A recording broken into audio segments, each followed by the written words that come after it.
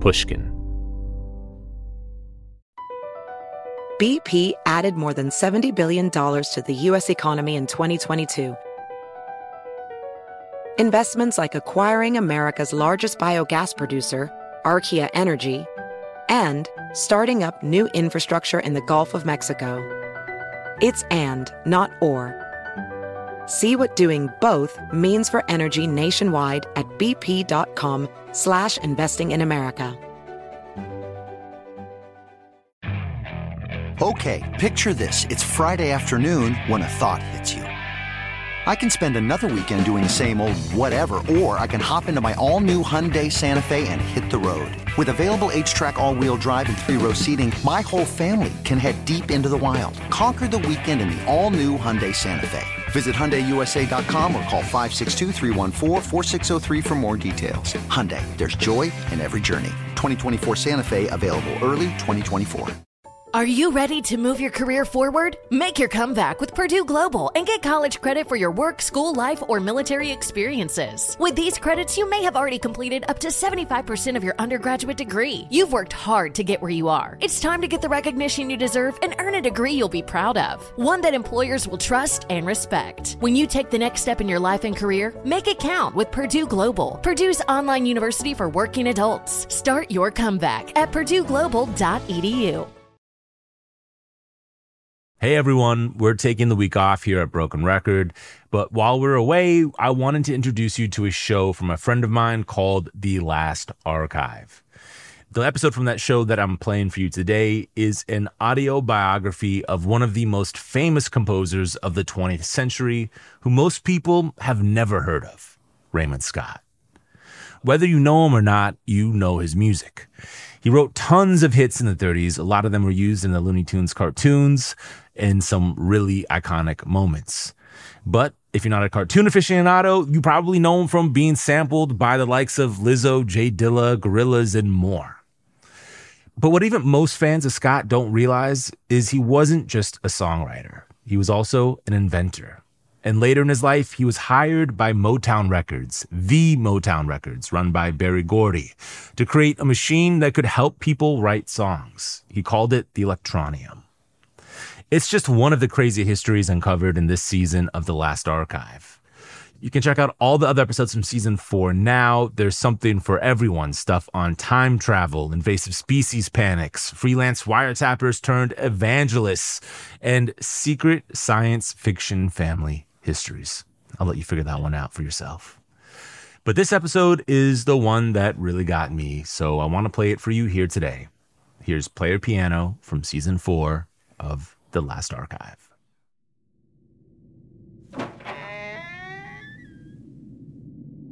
The Last Archive, A History of Truth. About 30 years ago, a man named Erwin Chuzid encountered one of the strangest machines almost nobody had ever heard of. I was 40. I was broke. It was kind of a professional failure.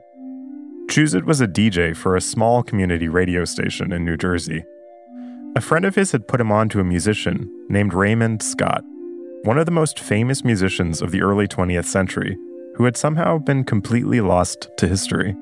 These were records that were 25 cents a pop in used record stores back then. And they didn't even have them in a bin. They had them under the bins. Chuzid loved Scott's music, and he began to get drawn into the mystery of it all. Who was this guy? He was obsessed, but his research kept dead-ending. I went to a library and went looking through music history books, and there's almost no mention of Raymond Scott. He wasn't in the jazz books. He wasn't in the classical books. He wasn't in the pop books. I was kind of mystified. He was kind of a mystery man. He was stuck until his friend found Scott in a phone book. He was still alive, living in California. Chuzid made a phone call, and then he got on a plane and flew across the country. By then, Scott was in his 80s. He'd had a few strokes, and he couldn't speak. He would rest in the back of a dingy old ranch house, with the heat turned all the way up and a humidifier on full blast, so there was a kind of heavy fog all around. His wife was taking care of him, but she also kept a lot of stray animals. There was a dog with paralyzed hind legs dragging itself around, and a lifetime's worth of stuff piled everywhere. There were old rusted tape decks, there were wires, there were reels of tape, there were 78 RPM discs, many of them broken, some of them on shelves, old magazines of electronic industry publications, parts catalogs, some of them dating back to the 1940s and 50s. I should say, this story, spooky as it is, it's kind of my dream. I'm Ben Naddaff-Haffery, and I've produced this podcast for the last few years, and I'm hosting a season of 6 episodes now, which, more on that later. All my life, I've written about history and made music. To find a secret hidden archive full of strange musical electronics, I can imagine almost nothing better. To know, through artifacts, what someone else once knew, something lost. Because the records and papers and magazines that Chooz had found told a story. Scott had been one of the most famous musicians of the 20th century. He'd been on TV every week for a long time, in all the big magazines and films with movie stars. But almost nobody remembered him now. And I saw Raymond's entire life's work spread out between a leaky guest shed, a garage, some outbuildings on the property in Van Nuys. How could somebody so famous be so forgotten? But something else didn't make sense either. There are all these old machines and tools strewn about with the rusty edges. And in the corner of the guest shed, covered in dust, Chooz saw a huge hunk of metal encased in wood. A large dusty piece of furniture, a bit like a wooden console. But it wasn't furniture. It was a heavy machine with wires spilling out, hundreds of switches on a black metal front, and wood paneling all around. It looked like the cockpit of an airplane, except that some of the switches and buttons said things like record and power, and others said things like doo-wah. I didn't know what it was. Later on, someone helping to sort through Scott's files found a contract. It was between Raymond Scott and Motown Records, and it detailed a binding, confidential agreement to build that machine that Chooz was staring at. A machine that was meant to write songs. The Electronium. Chooz had come out to California because of these 25-cent records he'd gotten obsessed with. It was honestly pretty random, but somehow he'd stumbled on one of the strangest stories in the history of technology. How did it work? That's the voice of Brian Kehew, one-time keyboardist for The Who, Fiona Apple producer, Beatles historian, and one of the people for whom this machine has become now a kind of holy grail. Because it makes no sense. Raymond Scott began building this thing in the 1950s, and it was a kind of mechanical, early artificial intelligence that actually worked. We're freaked out about ChatGPT now. This thing was built in secret at a major studio in the 1970s. Michael Jackson used to watch it work. And nobody now can figure out how to get it to work again. In the years between Chooz stumbling upon the Electronium in that rundown ranch house and today, a lot of people have gotten involved in preserving the machine or bringing it back to life in some fashion. Brian Kehew, but also Mark Mothersbaugh, the lead singer of Devo, Gautier, the pop star, and teams of engineers and programmers and musicians from all around the world. Because it turns out that the man behind it knew how to make music like no one else. And they want to hear it again. Welcome to Season 4 of The Last Archive, the show about how we know what we know, how we used to know things, and why it seems sometimes lately as if we don't know anything at all. This episode is about that machine and its inventor, Raymond Scott. Not just because Scott is the most famous composer of the 20th century that most people have never heard of, but because I think his life traces one of the biggest stories about truth in our world today. The attempt to define the difference between man and machine.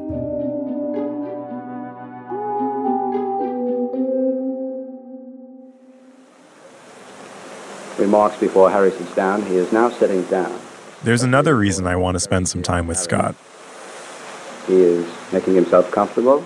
He recorded his whole life. And we'll begin. There he goes. Which made for some fun research. That's all. Raymond Scott was born in Brooklyn in 1908. His parents named him Harry Warno. His father had sailed from Russia to New York 2 years earlier on a ship called America. Sometime after Scott was born, his parents bought a music store in Brooklyn, in Brownsville, a small Jewish neighborhood. They lived in the 2-floor apartment above their shop, surrounded by music and sound machines. Scott especially loved the phone. Sometimes he'd make prank calls. Who's speaking, please? Dr. X called, if you must know. Oh, Dr. X-Lax. Please, don't forget. Yeah. Well, thanks very much. Glad to hear from nobody. Scott was growing up in an in-between time, a mishmash of the world we know now and the world of the 19th century. The electrified subway was brand new then. The year Scott was born, it had made its way out to Brooklyn. But the gas street lamps in Brownsville were still lit every night by a lamplighter. There were chickens in the street, the smell of the sea out over Canarsie, candy shops and tenements, hot spiced corned beef in the delis, and briny half-sour pickles in the Jewish market. Farms and salt water. It felt like the old country. It felt like the ends of the earth. It was like a little village. It was a neighborhood. Pearl Zimney Winters, one of the girls from the neighborhood. Later on, she and Scott got married, and she's all over Scott's recordings. Juzit, who never got over his obsession with Raymond Scott, interviewed her with a colleague, just a little before she died. I used to go into the music store, to buy music when I was a kid. That music shop is where I think the dream of the songwriting machine began. It was a snapshot of everything that was changing in music in the early 1900s. For centuries, if you wanted to hear music in your house, someone in your family needed to know how to play. For a while, buying a song meant buying sheet music, bound together in little pamphlets. But later in the 19th century, technologies that could capture and reproduce sound were invented. And by the start of the 20th century, mechanical music was taking off. Suddenly, you didn't need to know somebody who could play to listen to music. You could listen on records, wax cylinders, the radio. Scott was obsessed with these machines and the music that came out of them. He even started an amateur home radio station so he could make broadcasts from his bedroom to the living room. You mean to tell me that's recording now? Oh my God, what have I done? Even as a kid, he was always working on something. He'd dangle microphones out the window to record conversations on the street, or the neighbor practicing piano. He would hang around the music shop with his dad, tinkering, and watching not just how music was made, but how it was sold, what sold, and how it got reproduced. And there was one machine in particular that he became fascinated by. He told me that he taught himself to play the piano with the player piano, and I guess that's how he first started. The player piano. You've probably seen one before, in a saloon in an old Western. You know when someone gets shot, falls on the piano, and it starts playing itself? That's a player piano. A piano that plays as if there were a ghost at the keyboard. Songs were sold as scrolls of paper with little holes punched out for each note, a set of mechanical instructions for the piano. The result? You could hear nearly any song in your home, even if you had no idea how to play it yourself. Scott loved the piano in the shop. He'd take a roll and probably play it as slowly as possible, fitting his little fingers to the keys as they pressed themselves down. Learning by machine.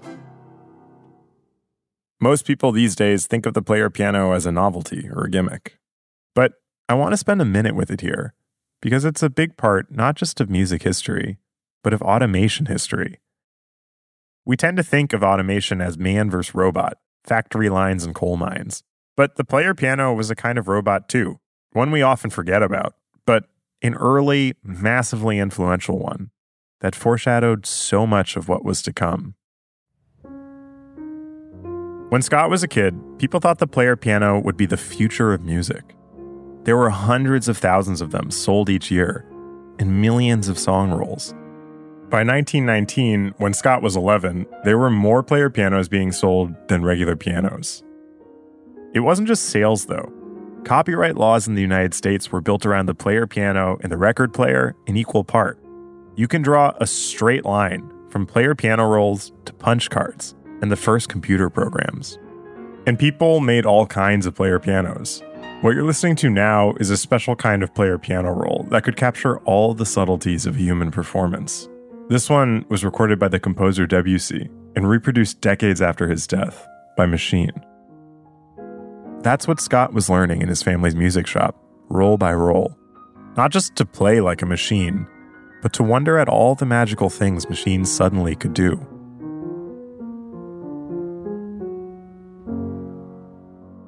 When I was trying to understand how Scott grew up, I read up on his neighborhood.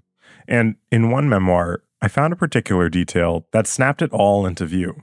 The drugstore just down the street from Scott had a poster in the window. It was titled The Human Factory, and it imagined a person as if they were a kind of complex machine with all these little engineers inside. Scott must have passed that poster plenty of times. He had dreams of becoming like a machine himself, attaching motors to his hands so he could play the piano faster, the kind of way only a player piano could. Everywhere, that line between man and machine was beginning to blur. But there was one place where the difference was unmistakable. A machine never made mistakes. The song sounded the same every single time. And to Scott, that was the ideal. The struggle between being a musician and an engineer was very real for him. He just loved equipment. Mark was the one insisted that he go to Juilliard. I don't think he wanted to. That choice, music or engineering, it set the course for Scott's entire life. Because Scott never could give up on engineering. But his brother, who was a rising star in music, saw that he had a gift for composing that almost no one else did. He got Scott a job as the pianist for the CBS Radio Orchestra, and immediately Scott began to get noticed. He was anxious that people would think he only had the job because of his brother, so Harry Warno flipped through the phone book until he found a name he liked, Raymond Scott. A name he also chose because it sounded less Jewish, and he was always anxious about that. He played his piano, he wrote his songs, and he kept his engineering passion more as a hobby. CBS was a good situation, except for one thing. He was always playing standards, songs that people knew they liked and had heard a million times already. He said that he wanted to write music that people would like the first time they heard it. He asked his brother Mark if he could put together a band. He wanted to put together a 6-piece band with himself in it. Mark said yes. Scott started hunting for 5 musicians who could do exactly what he wanted. What he wanted was music with a spark that could form a connection with a listener immediately out of nowhere. He had a couple songs ready, so he found his guys, rehearsed, and then he got an audience together in CBS's Studio B. They dimmed the lights all the way, and they began to play. A journalist wrote about it a year later. Nobody who attended that premiere 18 months ago was likely to forget it. Out of the darkness, there came a thin, wailing note, barely masking a slow, suggestive thumping on the drums. When it was over, the audience rose to its feet and cheered. Fan mail poured in. Who was this man, Scott? Where was he from? Where had he been all these years? They generated such an amazing listener reaction that they immediately got a recording contract with the Master label, which was owned by Irving Mills, who was Duke Ellington's manager. The response was unprecedented. In a minute, I'm going to take you right on in, but we're going to have a very entertaining visit with one of the year's sensational musical groups when we get in there. Scott was trying to sell a perfect musical package. He said he went out to clubs to track which tempos made people get up and dance. He had a whole thing about names. He called his band of 6 people a quintet, not a sextet. He even renamed his saxophone player. And here's the youngest of our group. His name was originally Dave Harris, but now it's Eric Hoek. Eric Hoek, then? That's an interesting name. Yeah, that's Raymond's idea of a name. He wouldn't write his music down. He'd just play it at the piano for his quintet, and then have them play their parts back till they could do it right, note for note. And because the fellows have marvelous ears and memories, they never forget a composition once they've learned it. Once they had it down, it rarely changed. And that was just how Scott wanted it. If he could have replaced each of his musicians' minds with a scroll of music, he probably would have. He didn't know how to handle human relationships too well. They called him a bully. They called him was a bastard. They called him all kinds of names because he was trying to make them play better. One of his musicians once said, nobody worked with Raymond. Everybody worked under Raymond. Johnny Williams, the drummer, said, we hated every minute of it because we were being told what to play. He said at the same time that we hated it, we were making more money than anybody in town. The music was like jazz, but without the improvisation or the looseness. Tightly managed. The price of mechanical perfection. Boy, let's pay again, please. He rehearsed. I want to cut that 12-minute frame. Then he rehearsed. Keep on cutting, please, against the top. He rehearsed. Keep it from getting agitated by saying simple. Do it that way without thinking about it. And he was driving his musicians crazy because they would say, nobody needs to rehearse this much. Scott held his musicians to an impossible standard. He wanted them to play like machines. But it's hard to argue with the results. His rise was stratospheric. Stravinsky, Cab Calloway, Duke Ellington, they were all Raymond Scott fans. In the 1940s, he had his own radio show, The Raymond Scott Show. He became the music director of CBS Radio, where he led a racially integrated radio orchestra.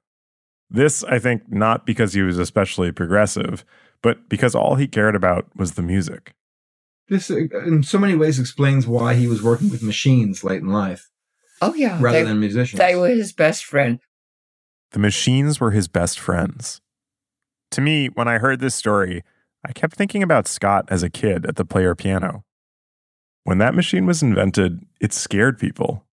2 years before Raymond Scott was born, John Philip Sousa, the famous composer, wrote an essay called The Menace of Mechanical Music. The whole course of music has been the expression of soul states, he wrote. And now in this 20th century come these talking and playing machines to reduce the expression to a mathematical system of megaphones, wheels, cogs, discs, cylinders, and all manner of revolving things. The Player Piano became a dark symbol of modern life. When Kurt Vonnegut wrote his first novel about a dystopian America run by engineers and their automatic machinery, he called it Player Piano.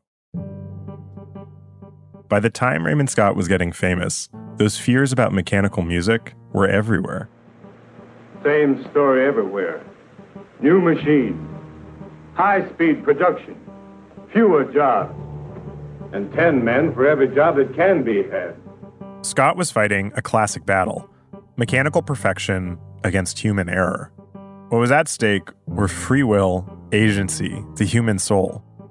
That conflict was one of the main rhythms of 20th century history, and Scott was like a leading melody. And then he hit a wrong note. That story after the break. Across America, BP supports more than 275,000 jobs to keep energy flowing. Jobs like updating turbines at one of our Indiana wind farms and producing more oil and gas with fewer operational emissions in the Gulf of Mexico. It's and, not or. See what doing both means for energy nationwide at bp.com/investing in America. Witness the dawning of a new era in automotive luxury with a reveal unlike any other as Infiniti presents a new chapter in luxury, the premiere of the all-new 2025 Infiniti QX80. Join us March 20th live from the Edge at Hudson Yards in New York City, featuring an unforgettable performance by Grammy and Academy Award-winning singer, songwriter, and composer, Jon Batiste. The all-new Infiniti QX80 is unlike any luxury SUV you've ever seen. Smart enough to anticipate your needs, even before you do. Every line, curve, and detail was thoughtfully crafted, so everything for every passenger feels just right. Don't miss it. Mark your calendars and be the first to see it March 20th at 7 p.m. Eastern, only on iHeartRadio's YouTube channel. Save the date at new-QX80.com. 2025 QX80 coming this summer. Okay, quick math. The less your business spends on operations, on multiple systems, on delivering your product or service, the more margin you have and the more money you keep. Obvious. But with higher expenses on materials, employees, distribution, and borrowing, everything costs more. So to reduce costs and headaches, smart businesses are graduating to NetSuite by Oracle. NetSuite is the #1 cloud financial system, bringing accounting, financial management, inventory, HR into one platform with one source of truth. With NetSuite, you reduce IT costs because NetSuite lives in the cloud with no hardware required, accessed from anywhere. You cut the cost of maintaining multiple systems because you've got one unified business management suite. And you're improving efficiency by bringing all your major business processes into one platform, slashing manual tasks and errors. Over 37,000 companies have already made the move. So do the math. See how you'll profit with NetSuite. Now through April 15th, NetSuite is offering a one-of-a-kind flexible financing program. Head to netsuite.com/stereo right now. netsuite.com/stereo. netsuite.com/stereo. In the 1940s, Raymond Scott was properly famous.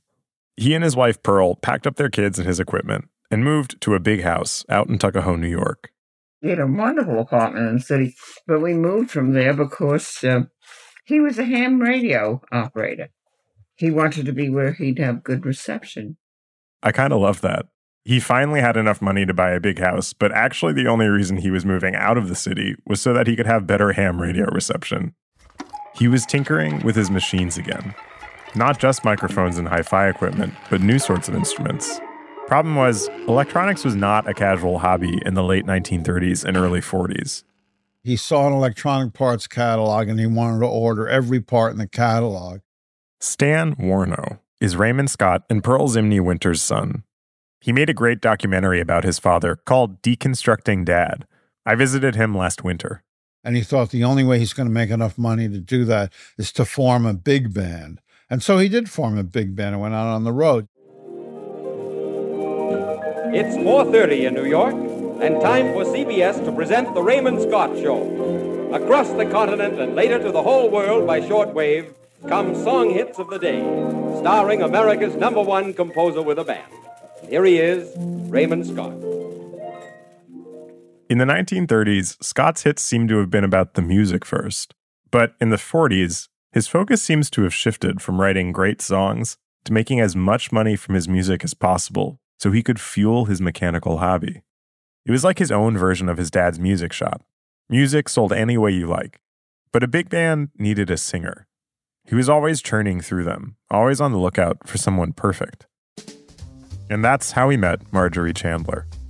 We were in Chicago, and we took an apartment there. Scott heard through one of the band's managers that there was a young girl from Canada he should meet. She'd sung in a big radio contest and won first place. She was about 13 years old, and her voice was amazing. Scott decided to take her on as a student, full-time. He thought she had real potential. And so she came to live with us. Marjorie's family sent her to live at the house in Tuckahoe. According to Pearl, she and Scott were like surrogate parents, except Scott and Marjorie spent endless hours practicing. It was like with his quintet, except Chandler was a kid, away from her parents. This tape is likely from later on, but even then, you can hear how exacting he is. Long the skies were overcast. Now, brought this isn't without a sound. Use a mirror. Watch your face. Watch your head now. You're saying cough instead of hair. It's a hard, hair. Scott gave her a new name, Dorothy Collins. She'd go to school. She'd wander around the big house and write her name, Marjorie, over and over again. Then she'd go back to practicing.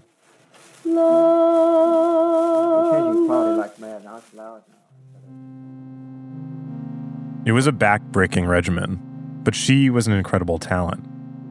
And as she got older and better, he began featuring her in his band. She grew up with the family. When she was a bit older, she sang with the band for the first time on the air. After Scott started hosting the Lucky Strike Hit Parade, a popular TV show, she became the featured singer. She was 24. And at some point along the way, they got romantically involved. And then I have seen some letters where my mother was writing to him saying, I'm not really comfortable with her. And who knows what was going on, because again, that they eventually got involved with each other, and he divorced my mom and married her. Scott and Marjorie, now Dorothy Collins, were married when she was 25. I don't want to dramatize this or speculate on how and when they got together, because no matter what, it's a dark turn. She had been like an adopted daughter to them, away from her own parents. It was the culmination, I think, of the most dangerous strain in Scott's thinking about musicians and people. What he must have seen in Marjorie Chandler in the beginning was Dorothy Collins, the chance to make his own musician, his own person, as if he were building a machine. Every week, they appeared on TV together. Collins became a kind of American darling, achieving a level of celebrity even Scott had never had, a star. The money came pouring in. They moved into a mansion on Long Island. It had 32 rooms and 4 stories. That's Deb Studebaker, Raymond Scott and Dorothy Collins' daughter. She's a teacher and a poet, which you can hear by the way she describes her childhood home. The house was at the end of a long gravel driveway. It had a forest behind it. It was very grand. There was a library with a secret door. You'd pull it out. There was a bathroom behind it. We would go on these explorations in the forest. There was wisteria hanging over an archway that was always filled with bees. Inside the house, Scott had begun to amass all the electronic parts he wanted. He was at once secretive and proud to show it off. Let me take you downstairs and show you these technical facilities. And I take it we're supposed to have, maybe 500,000 separate items or so. An electronic music studio wants to grow and grow and grow and grow. The room was full of gear. Switches, meters, welders, a furnace. But now I'd like to take you upstairs to show you what we've been building with all this equipment. Upstairs was a 30-foot wall of obscure electronic musical machinery. Alongside his other musical work, Scott had begun writing and recording music for commercials. I have for several months now been unable to get this jingle for Sprite out of my head. Over the course of the 1950s, Scott wrote jingles for a lot of big companies. Schlitz Beer, RCA Victor, Vicks, Ford, Chrysler. And a lot of the time, it was Dorothy Collins singing them. He had a plaque over his piano that read, ideally, the words should make sense. What makes a melon ball bounce? A melon ball bounce. A melon ball bounce. What makes a melon ball bounce? The ice-dark taste of Sprite. These companies were selling the future, and they needed a sound to match it. In the 1950s, Americans were drunk on the post-war promise of consumer technology. It was the age of automatic, of being able to buy all sorts of machines that would make your life easier. To make reality of imagination. This is Bendix, the Tomorrow People. Scott and Collins seemed at the time to have a happy life together as the Tomorrow People, throwing parties at their mansion, making music in the machine rooms, and listening to it in the listening room. They were in many ways the sound of that post-war dream world. They made music meant to push the button that sent consumers marching off to make a purchase. During those years, Scott was creating the kinds of machines his music helped to sell, whirling, spinning devices that seemed as if they came from the future. Just keep in mind how different what you're hearing is from popular music in the 50s. I mean, this was the top song of 1959. We fired our guns and the British kept a-coming. There wasn't as many as there was a while ago. We fired once more and they began to run it on down the Mississippi to the Gulf of Mexico. Music like Scott's just didn't exist in the mainstream, but he was sneaking it in there through commercials. He saw his machines as a way to push the envelope and thought that because the sounds they made were new, they'd catch the ear in a way jingles made with old instruments couldn't. Scott seems to have created one of the first, if not the first, musical sequencer, a device that is the foundation for much of modern pop. In a weird historical twist, one of the ways he had financed all this experimentation was by selling his early hits to Warner Brothers, where they became a lot of the music soundtracking the Looney Tunes. Literally, this man put the tunes in Looney Tunes. But then he started to get sick. His brother and his father had died of heart disease, and Scott had his first heart attack in 1958. I don't think it's a coincidence that within a year, he began to work on the first version of the Electronium, his songwriting machine. I remember him telling me, about this machine. I'm working on a machine that's going to compose and perform at the same time. This was the stuff of science fiction, a dream a few people had, but nobody went for it quite like Scott. A machine, not just for playing music, but for composing it. Scott began to work harder and harder on the machine, and at the same time, his marriage to Dorothy Collins unraveled. She discovered that she loved acting and the theater. And my dad didn't travel with her or us. He was always working on his own stuff. But I think there was a certain lightness, I think, that she probably found being respected now, for something new that was hers. The acting was hers. He had nothing to do with that. Collins left, and then they were divorced. She testified in court that he was such a perfectionist, so intensely critical, that he gave her asthma, and she couldn't sing when he was around. As my mother used to say, it was like Frankenstein's monster, and the monster kind of woke up and decided, that she could be her own person. But Scott was bereft. He took a bunch of sleeping pills, thinking he was going to kill himself, but he just went to sleep for a long time. He moved out of the house into an industrial space in a big office park on Long Island. His TV show was off the air. He didn't have a hit band anymore, and he was alone. But he had one thing left: the Electronium.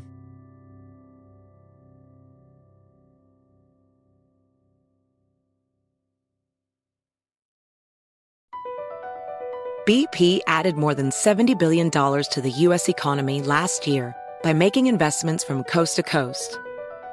Investments like building charging hubs for fleets of electric buses in California and starting up new infrastructure in the Gulf of Mexico. It's and, not or.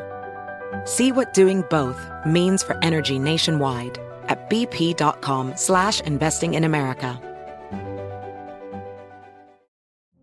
Witness the dawning of a new era in automotive luxury with a reveal unlike any other as Infiniti presents a new chapter in luxury, the premiere of the all-new 2025 Infiniti QX80.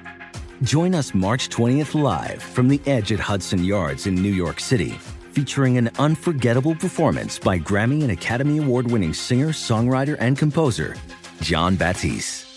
The all-new Infiniti QX80 is unlike any luxury SUV you've ever seen. Smart enough to anticipate your needs, even before you do. Every line, curve, and detail was thoughtfully crafted, so everything for every passenger feels just right. Don't miss it. Mark your calendars and be the first to see it March 20th at 7 p.m. Eastern, only on iHeartRadio's YouTube channel. Save the date at new-QX80.com. 2025 QX80 coming this summer. Okay, quick math. The less your business spends on operations, on multiple systems, on delivering your product or service, the more margin you have and the more money you keep. Obvious. But with higher expenses on materials, employees, distribution, and borrowing, everything costs more. So to reduce costs and headaches, smart businesses are graduating to NetSuite by Oracle. NetSuite is the #1 cloud financial system, bringing accounting, financial management, inventory, HR into one platform with one source of truth. With NetSuite, you reduce IT costs because NetSuite lives in the cloud with no hardware required, accessed from anywhere. You cut the cost of maintaining multiple systems because you've got one unified business management suite. And you're improving efficiency by bringing all your major business processes into one platform, slashing manual tasks and errors. Over 37,000 companies have already made the move. So do the math. See how you'll profit with NetSuite. Now through April 15th, NetSuite is offering a one-of-a-kind flexible financing program. Head to netsuite.com/stereo right now. netsuite.com/stereo. netsuite.com/stereo.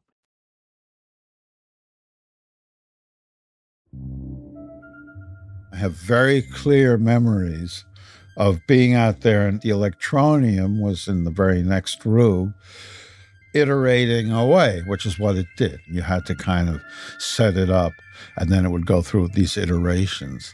And we would be listening to it, and he would hear something he really liked, and he'd jump up and go in there and record it on the cassette.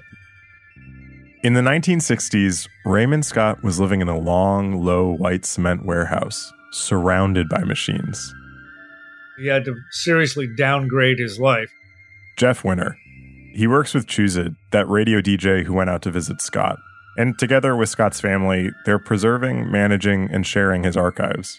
He went from a massive mansion of his own design to living on Long Island in a warehouse that wasn't even zoned for residential, that didn't have a kitchen. He was not supposed to be living there. He'd gotten married for the third time to a woman named Mitzi Curtis, and this time it stuck. But money was tight. Popular music was moving on. He was still composing the occasional jingle, but now, really, it was all machines. And not just in his warehouse. The concern over automation was reaching a fever pitch in the United States. In 1960, John F. Kennedy even ran for president against the machine threat. Because the problem that West Virginia is facing is the problem that all America is going to face. That is the problem of what happens to men when machines take their place. Meanwhile, Raymond Scott seems to have been trying to replace as much of himself as possible with a machine. Everything he had ever done up until that point, in one way or another, would become part of Electronium. Even if he hadn't even declared to himself that that was his goal yet. It's like everything's under that one roof. His bass line generator, his drum pattern generator, the melody sequencer, all of it tied together with thick wires, hidden behind the concrete walls of the factory. And when Raymond came to the door, the first thing I encountered was, well, I want you to sign this disclosure agreement. Tom Ray. He used to work at Moog, probably the most famous synthesizer company of all time. He's taught electronic music history at the Berklee College of Music, where he was a professor. But at the time he met Scott, in the summer of 1970, he was a graduate student, working on his dissertation for a PhD in music. I mean, I'm not an industrial spy. I'm a graduate student. Ray had heard that Scott was touched with genius, and he wanted to see what he'd been inventing. What did I see? I saw everything. Oh my gosh, what is this thing over here? And I said, doesn't seem to have a keyboard or any kind of an interface. He said, well, it does. It had one little micro switch.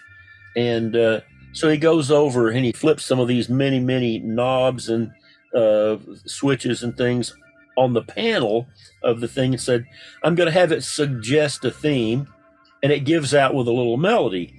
And then he says, I think I will ask it to make the intervals, the musical intervals, wider.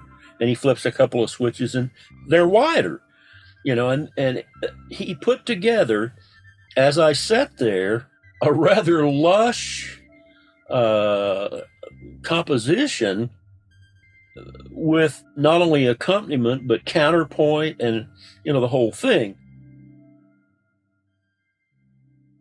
Scott was inventing madly during those years. The Electronium combined a lot of different gizmos he'd created, and it was a constantly changing set of modules. You controlled the music the machine made by means of switches. He called the composer guidance control. One of the major X factors of the Electronium is that it seems to have had some way of generating randomness within the preset patterns. They would change on their own over time, but it's not clear to anyone how. This was a crazy idea, but you can get a clue to why Scott was after it from an ad he made around then with Jim Henson, the Muppets guy, for IBM. They were pitching a new word processor, but the ad is all about modern life. It's a kind of crazy montage of vacant-looking people, machines, and explosions.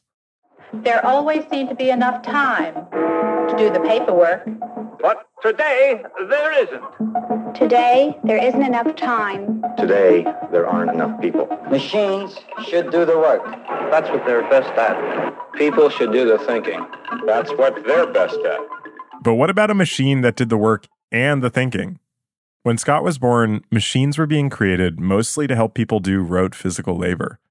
In the first half of the 20th century, they began to do those things automatically, at the push of a button. And by the age of the Electronium, machines began automatically to do things that looked a lot like intellectual labor. This robot manipulator can be easily taught because of its electronic brain. Can this type of control be applied to other types of machines? Certainly.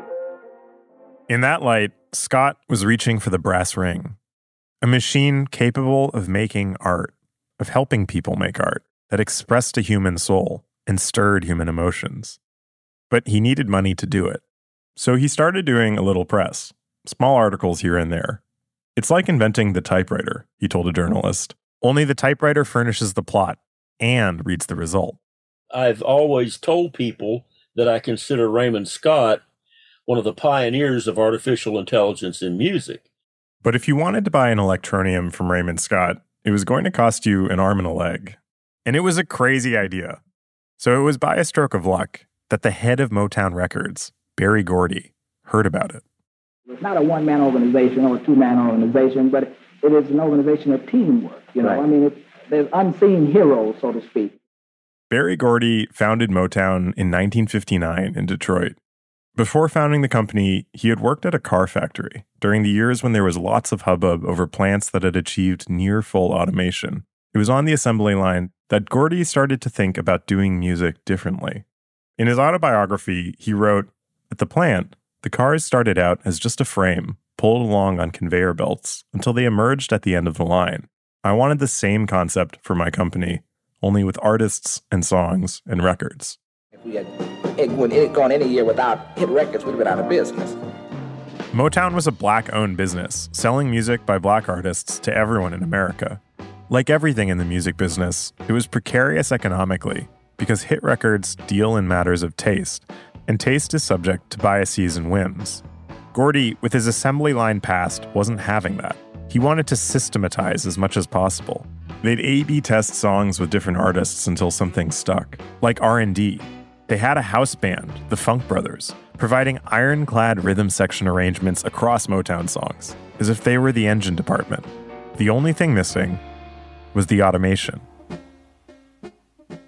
And that's why it makes sense to me that one day in the early 1970s, Berry Gordy pulled up to Raymond Scott's warehouse with a string of limos to see the automatic songwriting machine for himself. And by the way, Berry Gordy knew who Raymond Scott was, like anybody of his generation. Raymond Scott was a famous person. So Gordy also knew he was getting that in the deal. Someone who is a musical mind, who has already written hits. Scott showed Gordy and his crew the warehouse.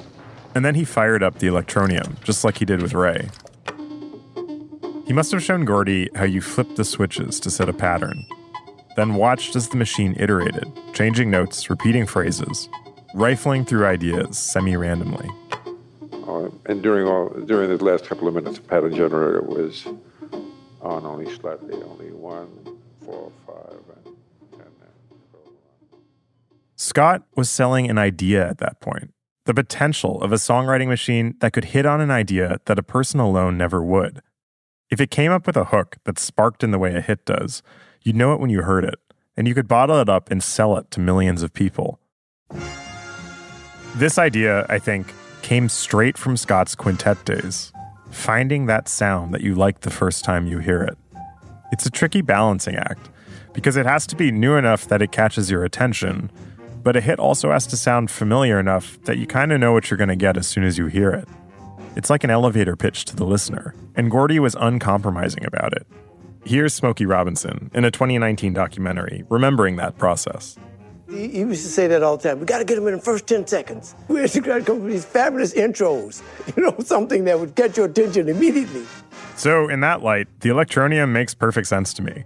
What if you could take a machine that had baked into it all of the patterns and intuitive musical sense of a proven hitmaker like Scott, but then this crazy X factor of proto-artificially intelligent randomness? That dream was Scott's life's work. He needed it to work. Everything was riding on it.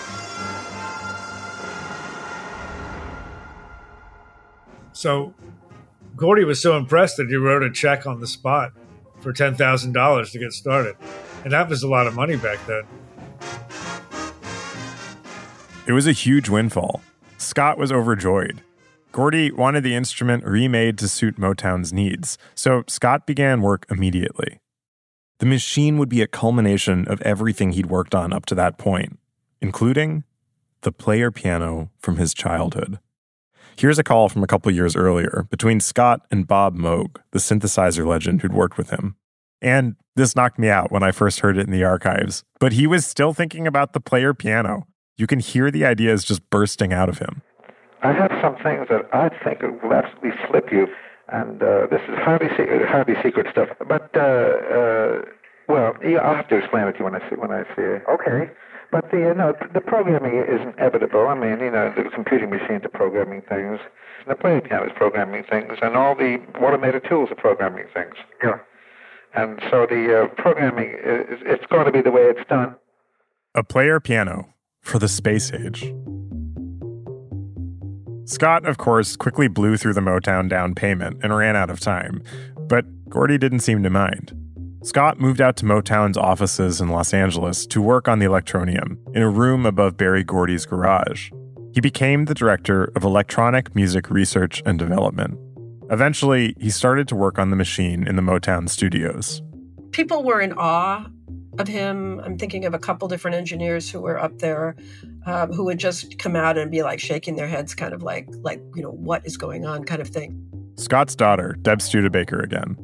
According to a former engineer at Motown, Michael Jackson would come by Scott's studio, a small room on the second floor, and watch the Electronium work. It made music unlike anything they'd heard. The idea wasn't that the machine would write a complete song structure, verse, chorus, bridge, but that it would iterate on combinations of rhythm, chord, and melody in search of that spark. It was a way of automating the part of songwriting Scott excelled at, the thing that caught your ear and made you like something the first time you heard it. It was meant as a collaboration between man and machine, one that took the hard work out of the most crucial part of the songwriting process: the inspiration. But over time, the extreme cost weighed the project down. Also the fact that Scott was never satisfied, refused to be finished. The Electronium worked. It just was always opened up, being redesigned, refined, changed. At one point, that same engineer tried to get Motown's famous session musicians to play along with the machine as part of a drive to use the instrument on a recording, but they revolted. They didn't like it. They didn't like the idea of it. They didn't like the concept. They didn't like what it theoretically represented. And these guys were great musicians. They didn't want to be replaced by a machine. It's not known whether the Electronium ever suggested an idea that made it into a Motown song, but I think it's unlikely. Gordy let Scott take the Electronium home with him eventually, to tinker with it around the house. He'd stay up all night and work on it all day in his pajamas, building new bits and pieces, taking it apart, and building it again. Then his health got worse. The music industry moved on, started to forget about him. He had several strokes, and the Electronium sat in the guest shed out back, gathering dust, waiting to be found. Well, it's Dr. Frankenstein's monster, isn't it? Brian Kehew again, synthesizer wizard, former keyboardist for The Who, Fiona Apple producer, and the second person this episode to bring up Frankenstein's monster, more happily in this case, about a machine rather than a person. He's working now to bring the Electronium back to life. We spoke last winter. And so, Electronium might be literally just a piece of inspiration. If I play piano or if I play guitar and write songs, my fingers are even limiting because I tend to play a certain chord shape, or I'm jazzier and he's more country. But if the Electronium is not confined by those things, it might come up with ideas that are beautiful hybrids, maybe a little jazzy, but a little polka, and who knows what it would come up with. But that's an idea to say that the human creativity is limited. It's a beautiful thing when it works, but as we know, you can't just write great music all day, otherwise everybody would. I guess part of the problem is, like, in a creative line of work, your business, especially when you're Motown, which is an empire at that point, is totally dependent on this fundamentally unknowable, unreliable thing, which is human creativity. Like, you never really know when the muse is going to strike. And so, especially with the kind of assembly line Motown idea, if you could just make that predictable and automate it, the aha moment, then that would take a lot of the uncertainty out of the business. I think you pointed out something that most people don't want to ever mentioned, which is that creativity is unreliable. You might be Paul McCartney and able to write some of the world's greatest songs, but if I brought him in the room right now and gave him an hour, said, write me a great song, it doesn't work that way. It doesn't work that way. But you can understand why someone who devoted his whole life to making perfect music wished that it did. It wasn't taken together. They're quarter notes, aren't they? No. I'm oblivious to it. This is part of it. 1, 2, 3, 4.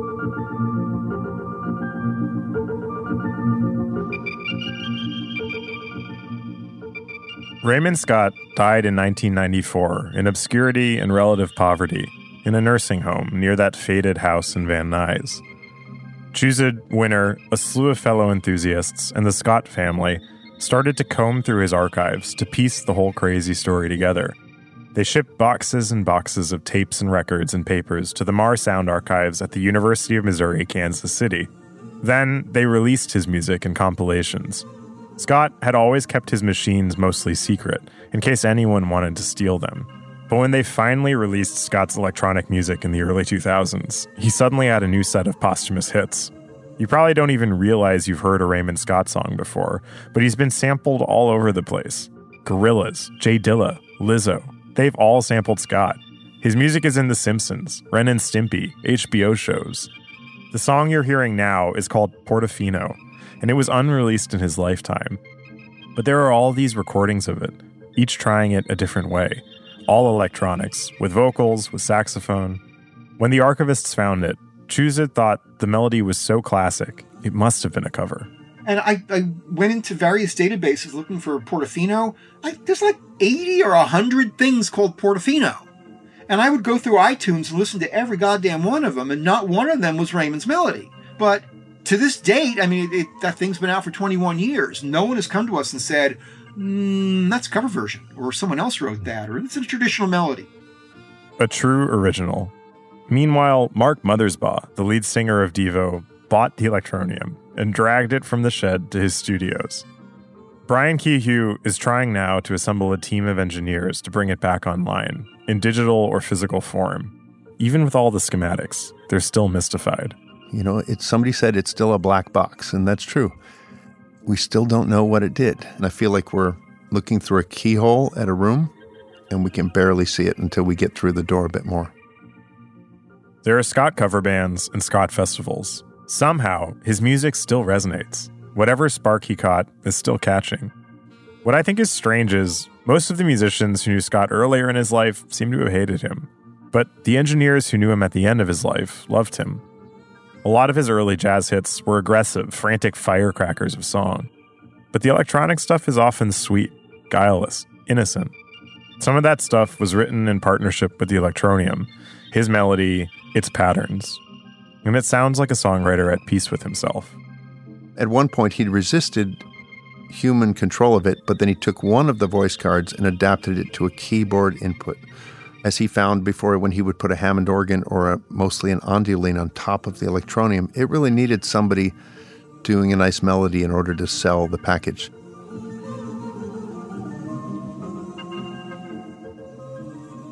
There is, I think, a lesson in Scott's life. One that's kind of a morality tale for our own AI-addled ChatGPT world. He walked from automatic pianos to the first computers. He sought perfection. He sought industrial-scale creativity. But the trade-offs he made were the relationships around him, the failure to see the humanity of the people he was trying to control. People would sometimes talk about Scott as if he were a machine, but I think there's something in his music that testifies to a soul. That ghost at the keys of the player piano. Those recorded phone calls to his family.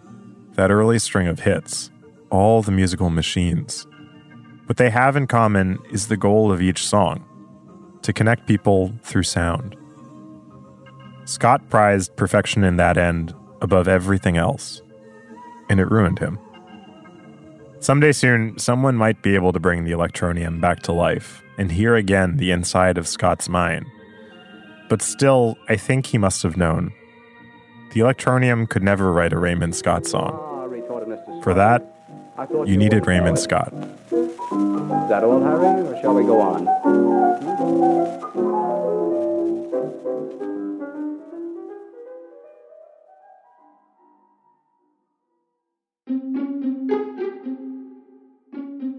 The Last Archive is written and hosted by me, Ben Nadif-Hafrey. It's produced by me and Lucy Sullivan, and edited by Sophie Crane. Jake Gorski is our engineer. Fact-checking on this episode by Arthur Gompertz and Lucy Sullivan. Sound design by Jake Gorski and Lucy Sullivan.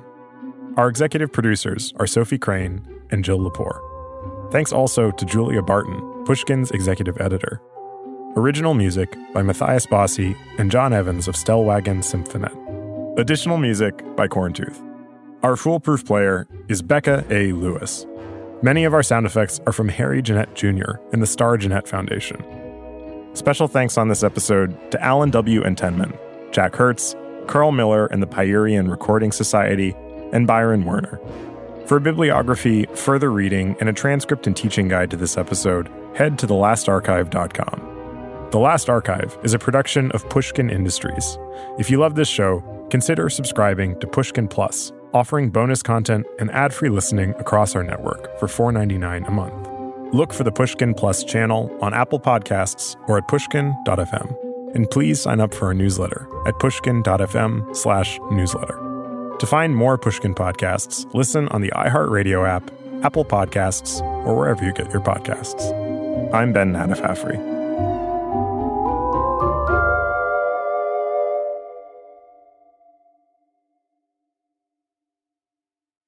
Infiniti presents a new chapter in luxury, the premiere of the all-new 2025 Infiniti QX80, live March 20th from the Edge at Hudson Yards in New York City, featuring a performance by John Batiste. The all-new 2025 Infiniti QX80 is an SUV designed to help every passenger feel just right.